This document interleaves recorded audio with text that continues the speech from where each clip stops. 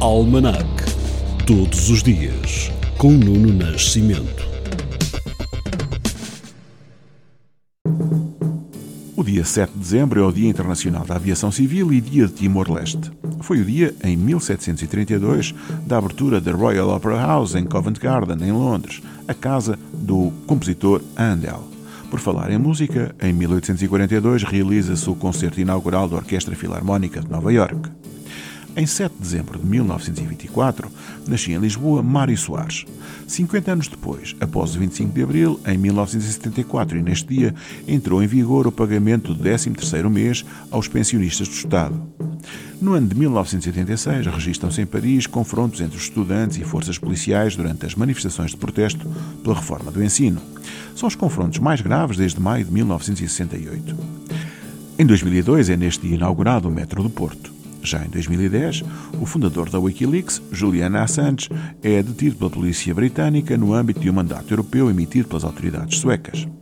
A somar prémios, em 2017, Cristiano Ronaldo ganha pela 5ª vez a Bola de Ouro, prémio atribuído pela revista francesa France Football ao melhor futebolista do ano, somando o 4º troféu nos últimos 5 anos. A música que escolhi para hoje é de um cantor americano que morreu neste dia 7 de dezembro, em 1988. É de Roy Orbison. I was all right for a while. I could smile for a while.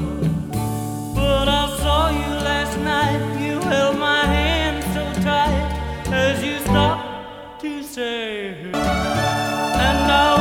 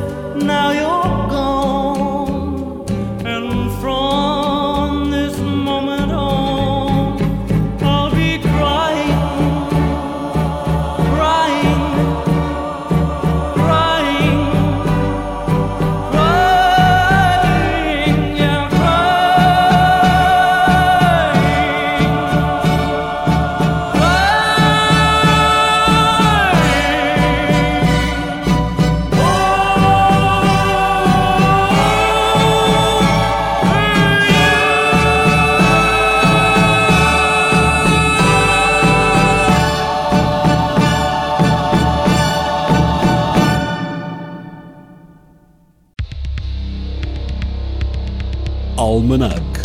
Todos os dias, com Nuno Nascimento.